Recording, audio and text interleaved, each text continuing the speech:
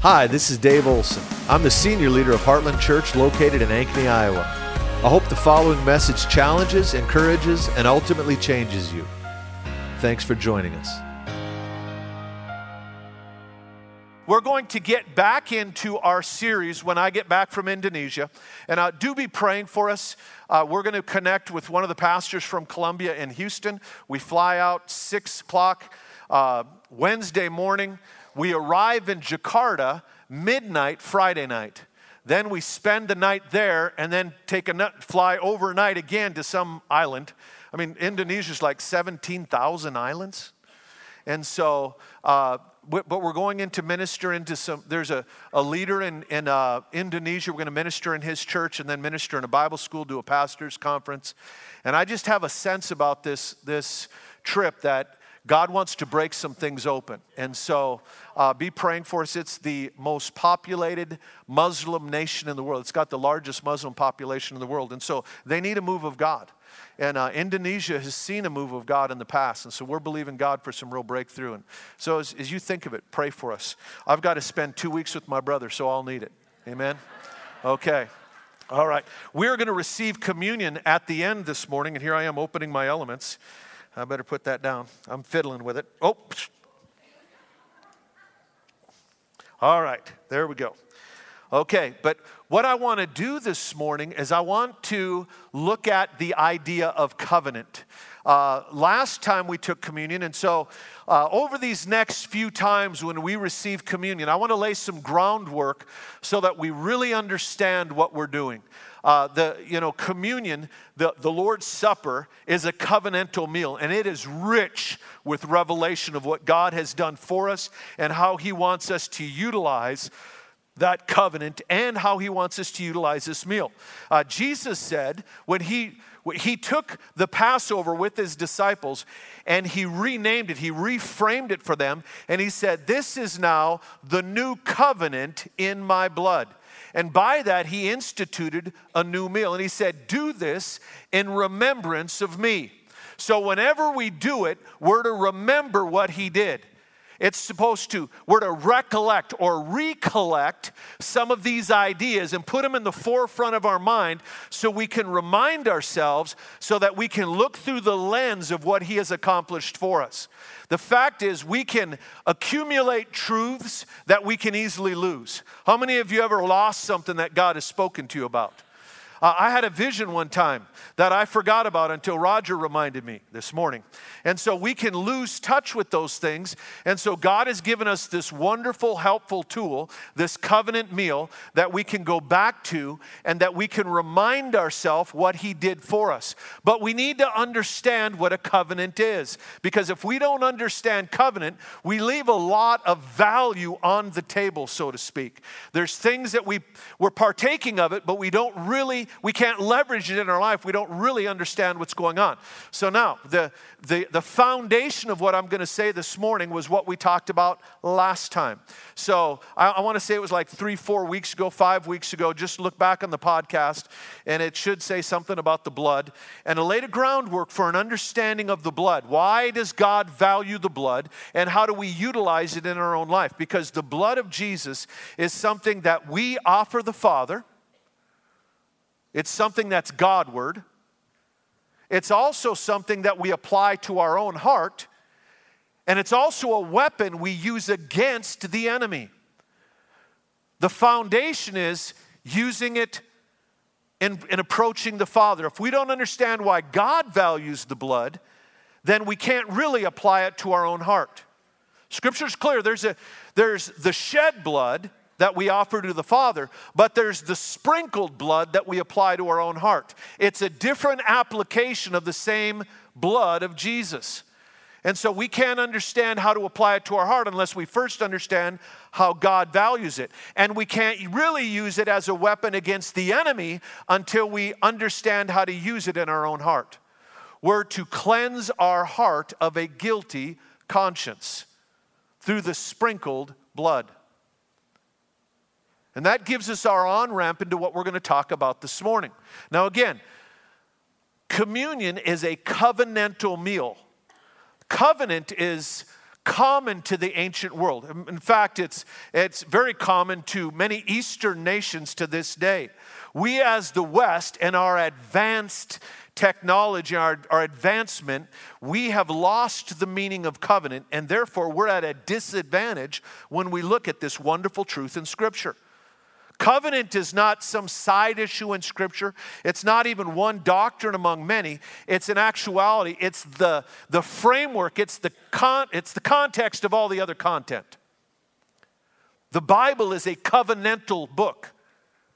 God deals with us through covenants. And if we don't understand what covenants are, we don't really understand much of the Word. Really, the last residue of covenant that we have in Western culture is, of course, the marriage covenant. The marriage covenant is to be entered into. It's not a marriage contract, even though some people try to reduce it to that. And there's a reason for that. The purpose of covenant is to make two people, parties, nations, tribes, to take two and bring them together and make them one. That is the purpose of covenant. The marriage covenant is to make the two into one. The covenant with God. We were alienated from God, but God is going to remove the barriers and we're to come into oneness with Him through covenant.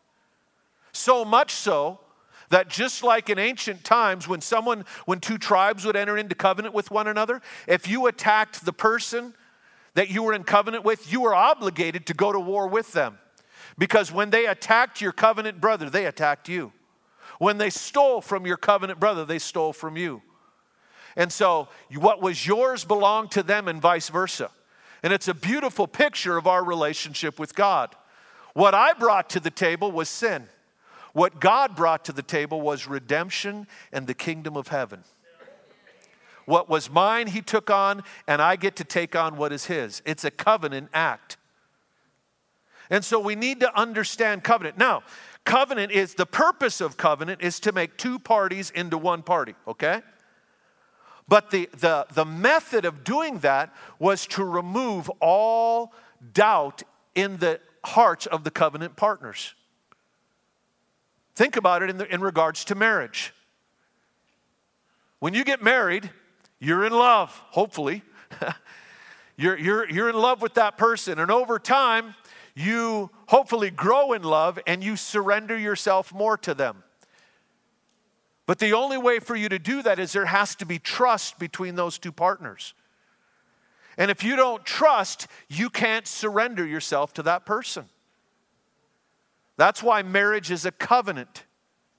And so the purpose of covenant is to remove all the barriers, to remove the doubt, to remove any kind of fears in those individuals so they can fully give of themselves to one another. That's the idea of covenant. And so God instituted this idea of covenant. Now, all down through history, in actuality, in the ancient world, covenant put the civil in civilization. Covenant was the way that people would enter into agreements and enter into relationships. It was the way that they would know, hey, we're safe. We can live amongst these people. These two tribes can live with one another in peace. These two families can live with one another in peace. So covenant was a way to really create trust among people so they could live together. So that's why I say it put the civil in civilization. Today, what we've replaced covenant with is, of course, contracts. When you're in covenant with someone, the objective is that you trust them so much that you fully surrender yourself to them. What is mine is yours and vice versa. I trust you. If you don't have that trust, the only way to really work with people, the only way to really enter into business with people is you have to have a contract that it operates really by fear of retribution. If you don't live up to your end, then there's going to be consequences that I'm going to have the courts enforce.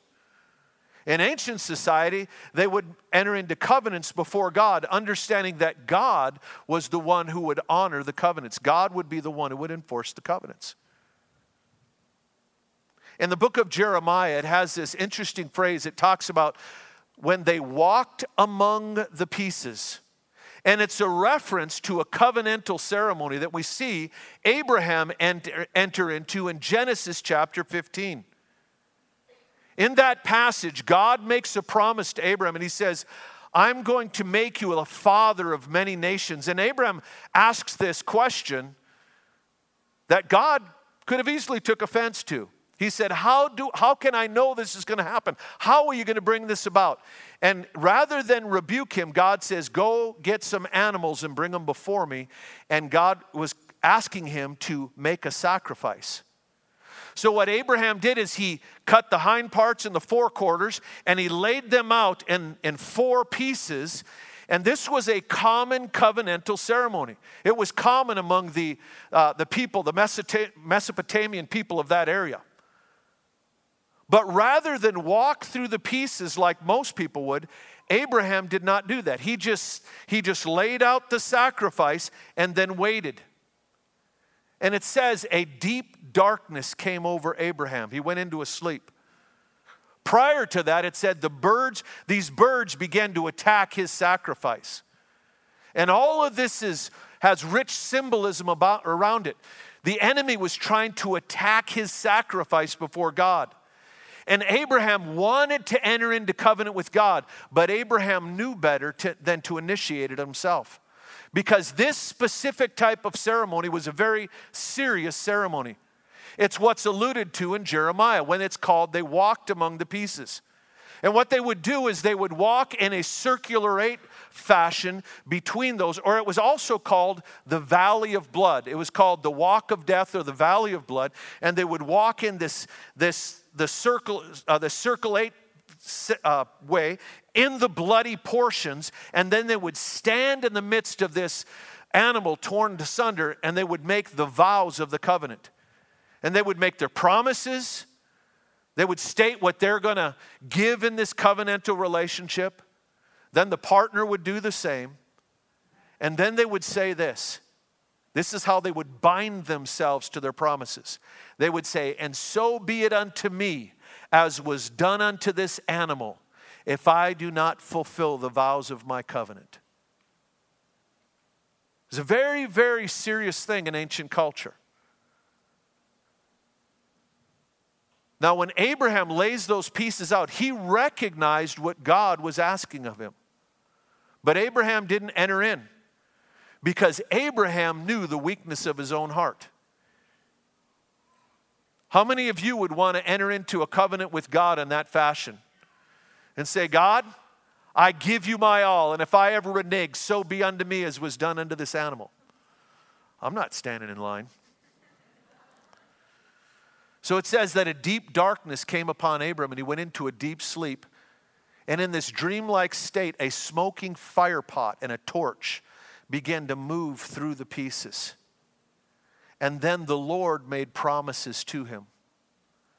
And it was a picture of God initiating covenant with himself.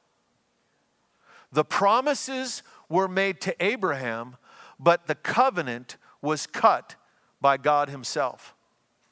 In the book of Revelation, we see Jesus showing up before John the Beloved, the one who'd laid his head on Jesus' chest. But now he shows up in this way that's terrifying, and his eyes are like flames of fire. They're like a torch, and his legs are like burnished bronze.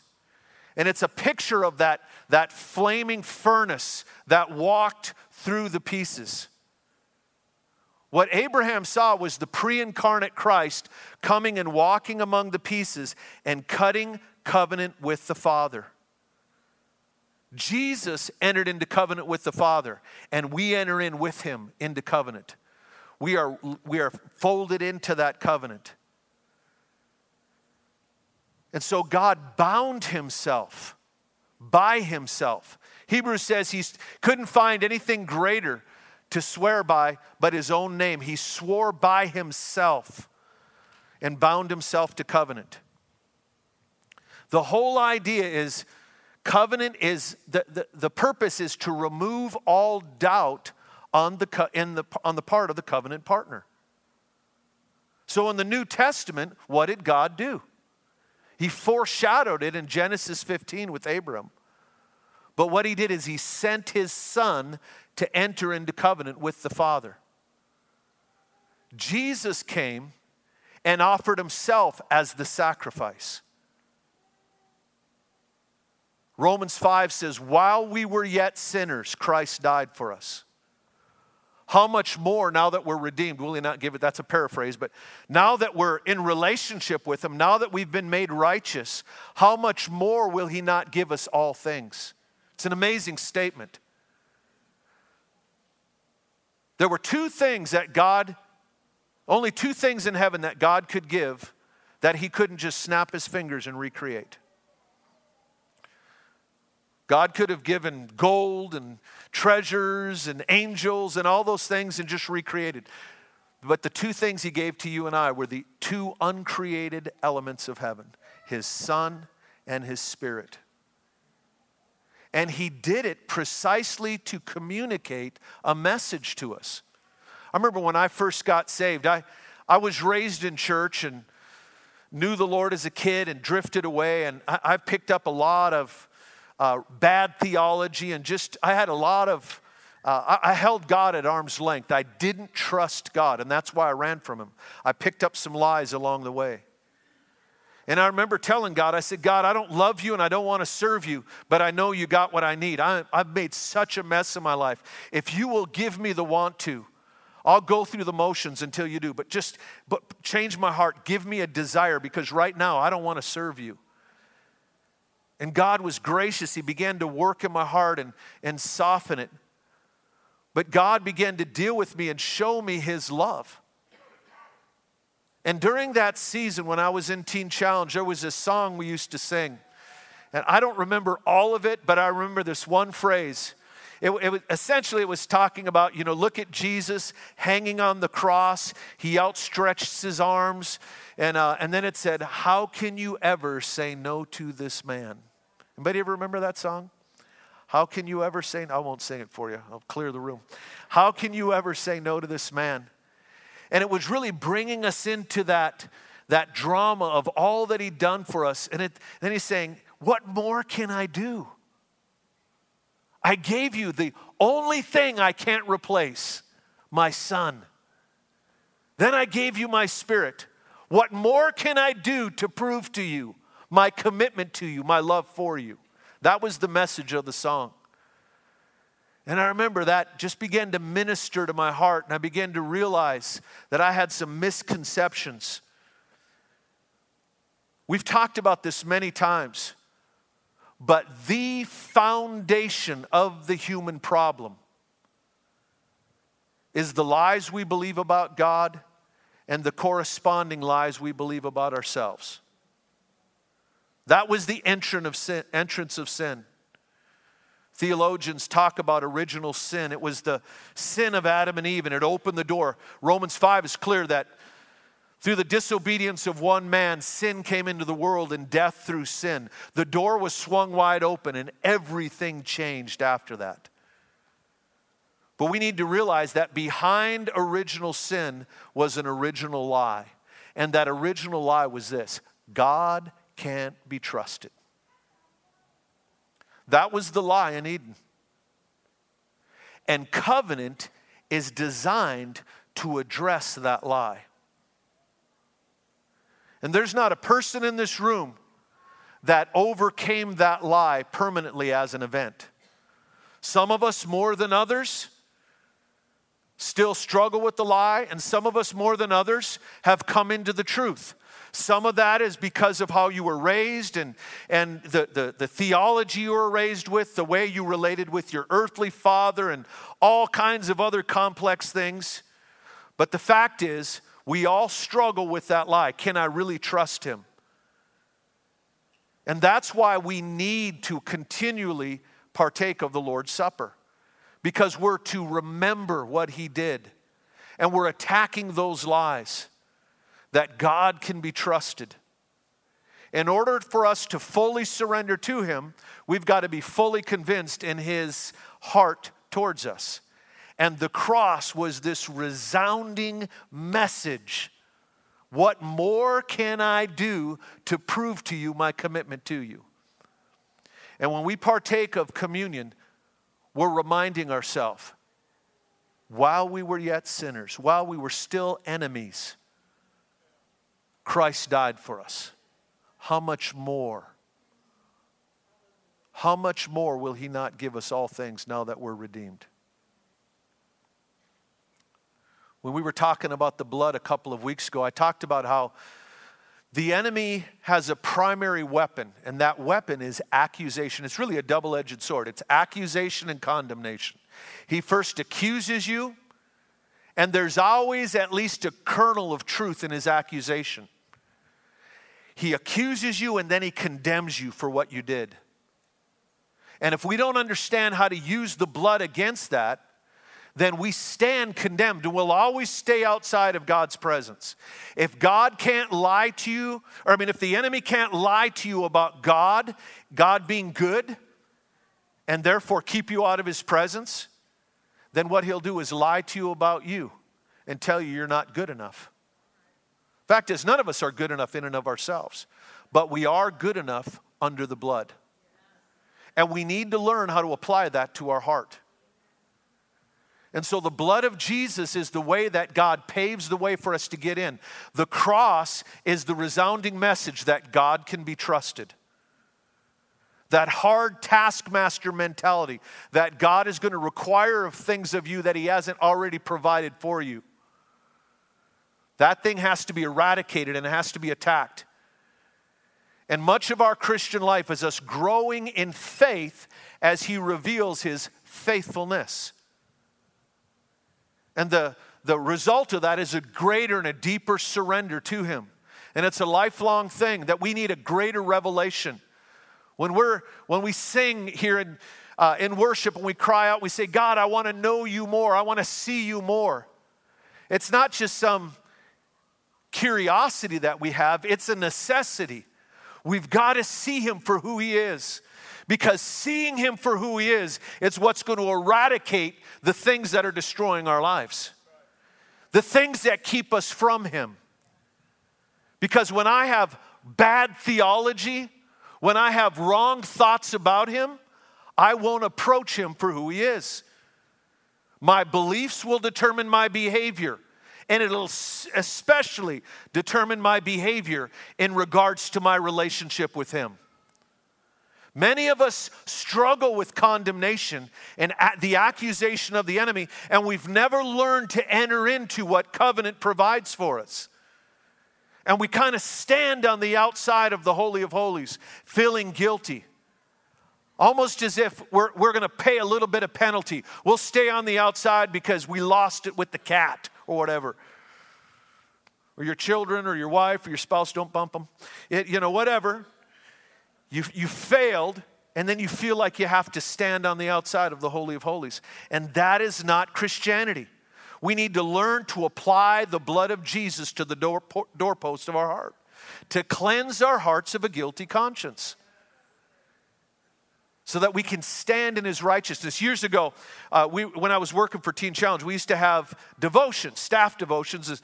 The students would do what they call devos. They would read a chapter of scripture and they'd write on it. Meanwhile, we were down in the dining room and we'd have devotions with each other, and somebody would share something from the word among the staff. And that morning, John Hostetler, he was one of our staff members, was a pastor here in Iowa as well. And John was telling us, he said, I was reading about Jonah. He said, so I started looking up about the Ninevites. He said, they were some bad dudes, the Ninevites. That's why Jonah didn't want to see them get saved.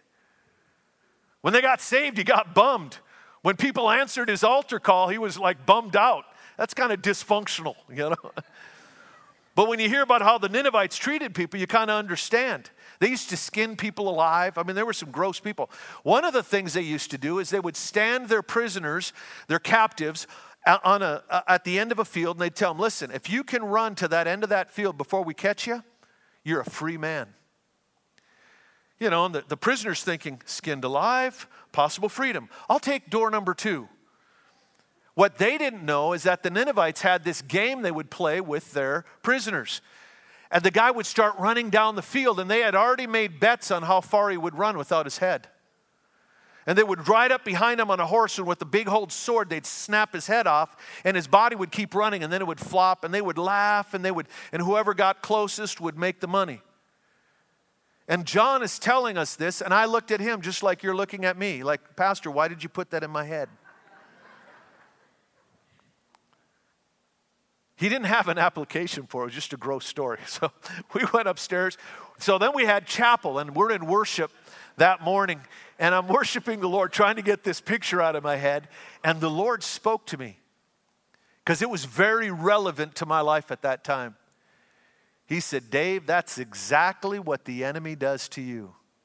He cuts you off from the head and makes bets on how long you'll last. Jesus is the head, and we've got to be connected to him relationally, or we won't last.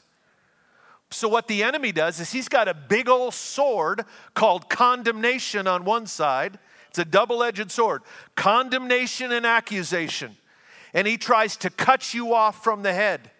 If he can cause you to begin to feel guilty and identify yourself with your failure, if he can't push you into doing something wrong, he'll beat the stuffing out of you over not doing enough right. And you'll never get there. That's where the enemy, not that I wasn't falling into doing things wrong at times, but the enemy would just ride me about, you didn't read the word enough. You didn't fast enough this week. You didn't pray enough. Man, I got so legalistic. I remember making vows to God. I'm going to pray 2 hours a day. I'm going to be in the word. I'm going to fast this many days a week. And I remember just hitting the wall and crying out to God and saying, God, I can't do it anymore. He didn't say this, but now looking back, I think what he was saying, I never asked you to. I put it on myself. I was trying to earn his righteousness. And it was during that season the Lord began to teach me about the blood. And on the tail end of that is when John Hostetler told that story. The Lord has given us a weapon of defense. They overcame him by the blood of the Lamb, the word of their testimony, and they loved not their life unto the death. The first weapon out of the sheath is the blood of the Lamb. And make no mistake about it, in that verse, you use the blood Satan word. It's used against the enemy. There's verses where we present the blood. Jesus presented it to God, and we enter into that, and we present the blood on our own behalf. When the enemy accuses you and begins to beat you up and condemn you, we talked about it a couple weeks ago, but look in Matthew 5, it says, agree with your adversary when you're on your way to the judge. Like, what's the deal with that? Jesus assumes we're always guilty? No.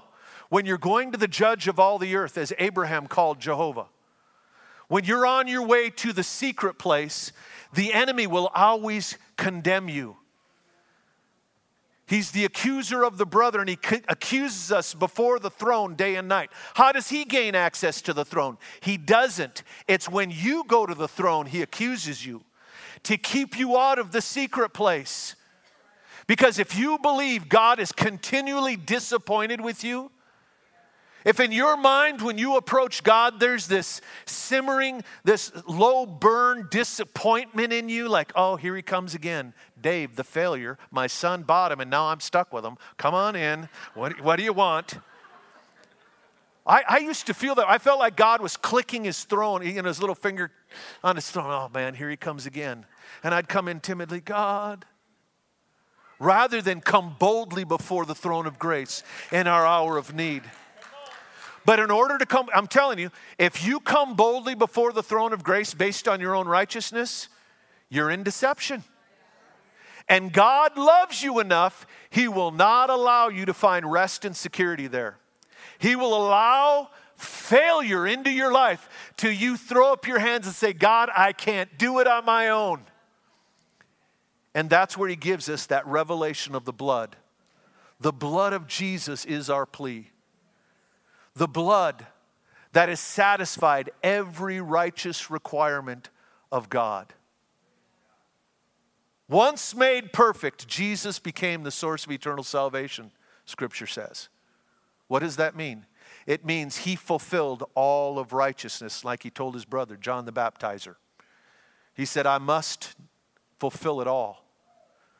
Because he wanted to give a perfected life to the Father.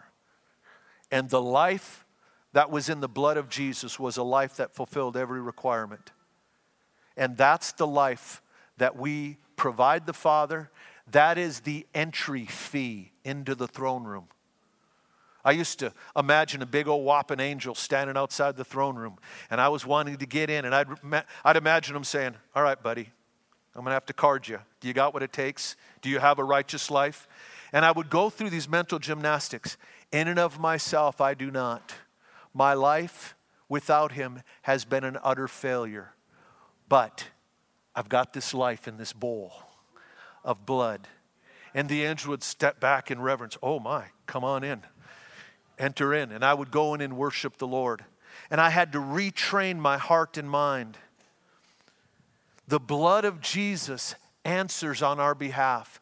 The blood of Jesus is what the weapon we use against that accusation and that condemnation. We don't argue our own righteousness. We agree with the enemy. Yep, you're right. You know what? Thank you, devil, for reminding me what the Bible says is true.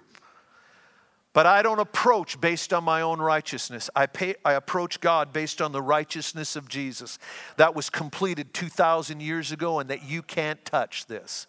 You can't close the door on this. I have free access when I approach based on the blood. And so we begin to apply that. So covenant is God's answer for all of this. Our doubts about God and our doubts about ourselves.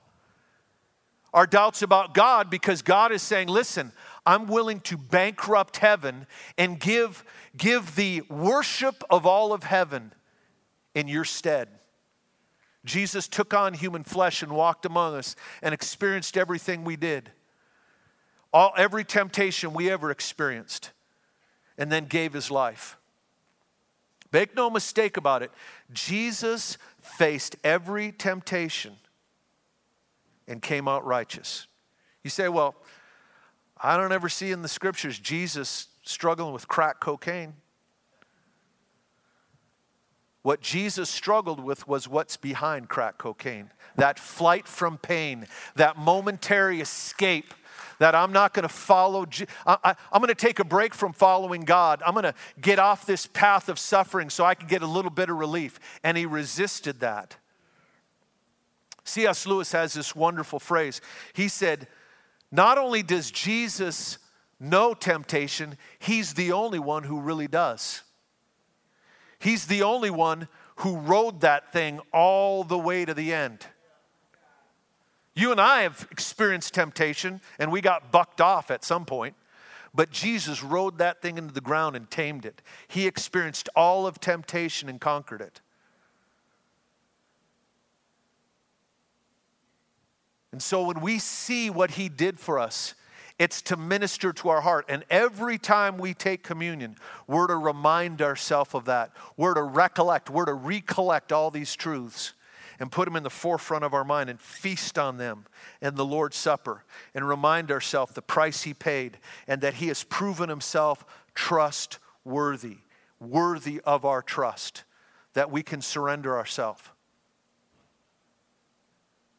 And once that is conquered, once you've really begun to enter into, I know he is trustworthy, then you've got to begin to work on you've conquered your theology, so to speak. We're always going to grow in that, but you've nailed that down. I know he's trustworthy. Then you work on your identity. And you fight the enemy's accusations, and you find your identity in Christ and not in your own behavior, your own performance. And both of those are in communion.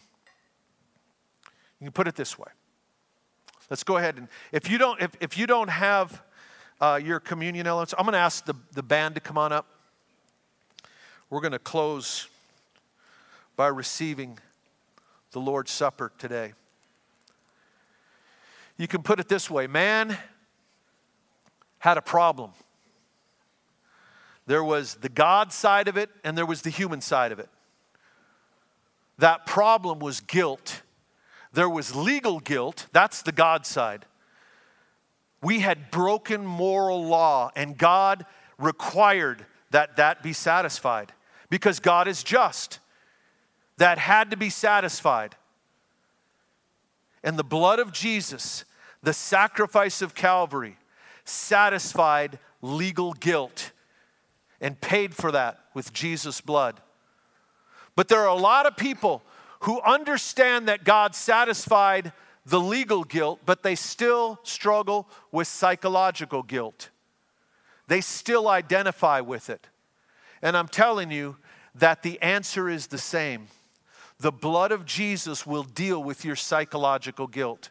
I remember a guy that was discipling me. He was the guy that ran the first Bible school I went to. Tremendous man of God. I'm so appreciative that I had him in my life. But I wasn't appreciative of this. One time he'd heard my testimony. He knew my dad was a pastor and that my dad had left full-time ministry because of my brother and I's drug use. And he asked me, he said, aren't you racked with guilt over your father leaving his calling, over your behavior? And I thought for a moment, not until now.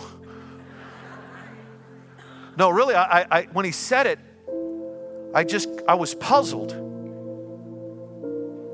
And I told him, I said, no. Because I'm not that person anymore. That person died with Christ. I'm a new creation. I am incapable of feeling guilty about who I used to be.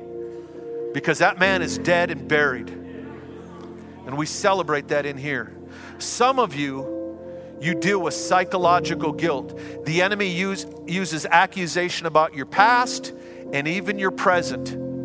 And you're thinking, man, I'll get over this when I get my behavior in order. And I'm telling you, you'll never get your behavior in order until you get over that. Because guilt will lock your mind on your behavior. Guilt will lock your mind on the things of the flesh. Paul put it this way in Romans chapter 8. He who minds the things of the flesh walks after the flesh. He doesn't say if you've got a real positive attitude and you really want it, the flesh, you'll walk after the flesh. He said if you got your mind on it, you're going to walk after it. And accusation and condemnation locks our mind on our fleshly failings. And it sentences us to repeating them again and again. And we've got to find a way out of the cycle. And I'm telling you, the way out of the cycle is to step out and approach the Father based on Jesus' righteousness and not our own. Thanks for listening to our podcast. If you'd like to help more people hear this message, you can get the word out by subscribing and sharing it on social media. If you'd like to support the ministries of Heartland Church, you can do so at heartlandchurchonline.com/give.